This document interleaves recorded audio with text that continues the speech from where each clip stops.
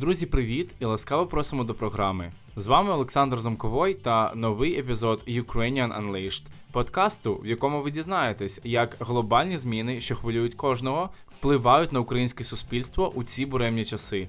Ми будемо говорити про події, тенденції, особистості та життя сучасних українців, щоб дізнатися, хто ми насправді такі, куди ми прямуємо та що формує наш світогляд сьогодні. На ці та багато інших питань будемо знаходити відповіді разом з вами. Отож, стартуймо!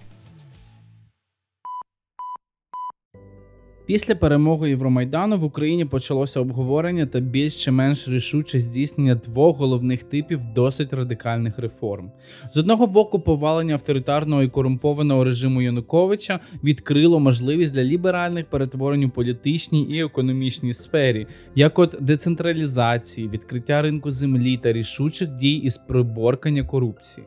З іншого, усунення проросійського уряду та розв'язана Москвою у відповідь на нього війна проти України дали поштовх ініціативам із посилення української національної орієнтації у сферах мови, культури, історичної пам'яті, а також зусиллям зі зміцнення обороноздатності і захисту територіальної цілісності.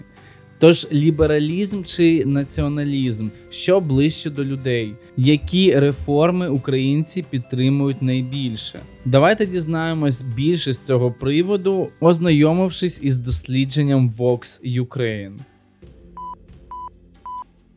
Різні реформи мали різні нормативні підвалини в Україні – ліберальні та патріотичні. Відповідно, можна було очікувати, що їх підтримуватимуть різні частини населення, між якими не буде великого перетину. Втім, публічний дискурс свідчить, що в багатьох випадках ті самі люди підтримували реформи обох типів. Зокрема, заходи з поширення української мови та віддалення від Росії в зовнішній політиці мали підтримку не лише діячів національно-патріотичних організацій, а й багатьох російськомовних лібералів, які вважали посилення національної ідентичності важливою передумовою зміцнення незалежності і побудови правової держави в Україні. Проте публічний дискурс загалом віддзеркалює думки еліт, які не обов'язково відповідають поглядам пересічних громадян. Тому я вирішив з'ясувати, які категорії населення підтримують ті чи інші реформи та наскільки групи підтримки різних реформ перетинаються. І одним із фокусів цього аналізу був вплив мовно-етнічної ідентичності, давно виявлений щодо преференцій у ділянках мови, пам'яті та зовнішньої політики, але менш очевидний щодо ліберальних політичних і економічних реформ. Тож водночас я також хотів зрозуміти, якою мірою на підтримку реформ впливають загальні світоглядно-ціннісності настанови громадян, припускаючи, що в окремих випадках вони можуть бути не менш важливими, ніж ідентичності. Аналіз Vox Ukraine показав, що 7 із 9 факторів – люстрація, європейська інтеграція, зміцнення обороноздатності, повернення окупованих територій, усунення совєтських символів, обмеження російських впливів та поширення української мови міцно пов'язані в оцінках респондентів, і тільки децентралізація та запровадження ринку землі стоять осібно. Ці 7 реформ стосуються різних суспільних сфер, але їх об'єднує спільна мотивація – подолання залежності від колишнього імперського центру. Саме тому Vox Ukraine називає їх постімперськими емансипаційними реформами.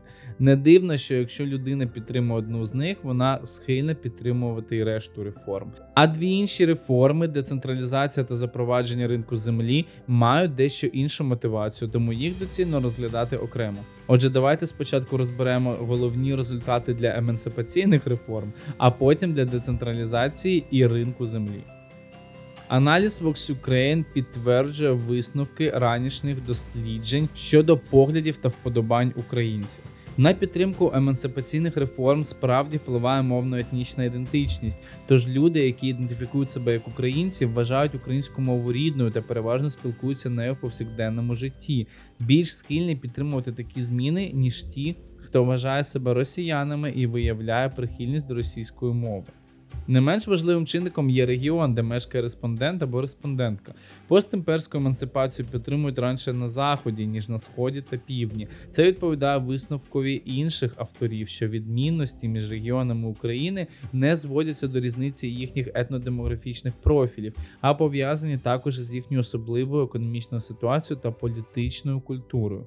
Як виявилося, ані молодий вік, ані читання новин в інтернеті самі по собі не роблять людей прихильниками емансипаційних реформ, так само як належність до московського патріархату не спонукає до неприхильного ставлення. Очікувано є більша підтримка цих реформ серед високоосвічених людей, а от меншу підтримку у містах порівняно з селами пояснити важко. Прикметно, що емансипаційні реформи мають більшу підтримку заможніших людей, тих, чий добробут за минулий рік підвищився, а особливо тих, хто вважає, що покращилося економічне становище всієї країни. Інакше кажучи, на ці реформи сподіваються головно ті люди, яким не дуже погано ведеться. Проте найцікавішим результатом аналізу Vox Ukraine є істотний за розміром і несподіваний за напрямком вплив низки світоглядно-ціннісних настанов. Виявляється, емансипаційні реформи, що їх багато хто вважає етнічно ексклюзивними і навіть дискримінаційними, мають підтримку насамперед тих людей, які сповідують виразно інклюзивні погляди і цінності, зокрема громадянське, а не етнічне розуміння української нації та активістське переконання, що тиск суспільства на владу змусить її активніше здійснювати реформи. Ці погляди цілком узгоджуються з позитивним ставленням не тільки до Євромайдану, який був насамперед протестом проти авторитарного режиму, а й до УПА, яка змагалася насамперед проти совєтської окупації України. І це показує, що підтримка буцімто націоналістичних реформ може мати цілком ліберальну мотивацію. Тобто багато людей бачать у цих реформах не сприяння етнічній чи мовній більшості коштом меншин, а віддалення України від неоімперської Росії задля здійснення демократизації та інтеграції до Європи. До певних висновків дійшов тут і Френсіс Фукуяма, професор Стенфордського університету. Він, наприклад, доклав руку до появи LED Ukraine. Це вітчизняна школа лідерства, але її випускники, об'єднані спільними прагненнями і знаннями, створили дуже мало спільних спонтанних проєктів, зокрема і політичних. Тому Фукуяма й відзначив низький рівень взаємодії серед прогресивних українців. Отож, наші співвітчизники і без цього не надто були схильні до спільної неформальної роботи, спрямованої на позитив. Бо за даними спільного опитування Фонду демократичні ініціативи Ілька Кучерєва і Київського міжнародного інституту соціології, нині лише 7,5% українців залучені до активної громадської діяльності. Таким самим показник був у 2013 році, що доводить, постмайданний всплеск національного ентузіазму минув. Навіть пандемія COVID-19 не змусила українців підбадьоритися у сфері соціальної взаємодії. На думку експертів, летаргічний сон співвітчизників спричинений відсутністю чітких цілей для об'єднання зусиль, поганим діалогом між різними групами людей і розмитістю бачення спільного майбутнього. Сергій Кошман, вже колишній керівник експертної групи в Офісі Президента, впевнений, соціальної взаємодії українців заважає ілюзія, що люди одне одного добре розуміють. Вона дісталася країні ще від СРСР із його відносною одноманітністю. Але насправді люди стали складнішими, з'явилося розмаїття, яке вимагає вже нових форм для діалогу, каже Кошман. У розвинутих суспільствах, за його спостереженнями, люди вміють швидко взаємодіяти навіть тоді, коли не підходять, не подобаються одне одному. Але якщо потрібно, все це відходить на другий план. У нас же антипатії моментально виходять на перший план і не вдається співпрацювати, вважає Кошман. У розмові про погану взаємодію, притаманну співвітчизникам, тему Союзу згадує і екс-міністр економіки Павло Шеремета. Мовляв, радянська освіта і культура не вчили спонтанній співпраці, хіба що піти разом пограти у футбол. Люди тоді боялися проявляти ініціативу та й взагалі будь-яким чином висовуватися. І ось ця тінь радянського минулого досі нависає над країною і її населенням. До того ж, з'явилися нові роз'єднуючі фактори – надмірна персоналізація процесів, марнославство, лінь, бажання мати тотальний контроль над своєю пісочницею та й заздрість. Тож я сподіваюся, що децентралізація і розвиток місцевих громад простимулюють співгромадян до формування культури взаємодії. А допомогти у цьому процесі можуть різні професійні об'єднання українців. Наприклад, соціальні взаємодії можуть ефективно здійснюватися тільки між кваліфікованими людьми. Коли з'являється мета, картинка і діалог у суспільстві перестануть боятися спільних проєктів, спонтанних або запланованих.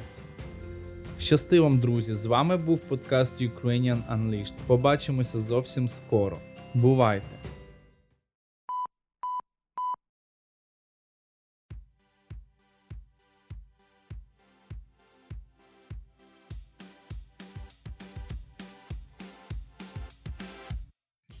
Це був новий епізод подкасту Ukrainian Unleashed. Дякую, що були зі мною. Я також хотів би подякувати Purple Planet за чудові музичні композиції, що були використані у цьому епізоді. Ми зробили все можливе, щоб ви могли знайти нас скрізь, де б ви не шукали подкасти. Знаходьте нас на всіх найпопулярніших платформах, а також в соціальних мережах. Наші сторінки у Facebook, Twitter, Instagram зі свіжими оновленнями чекають на вас. Тож, до нових зустрічей, друзі!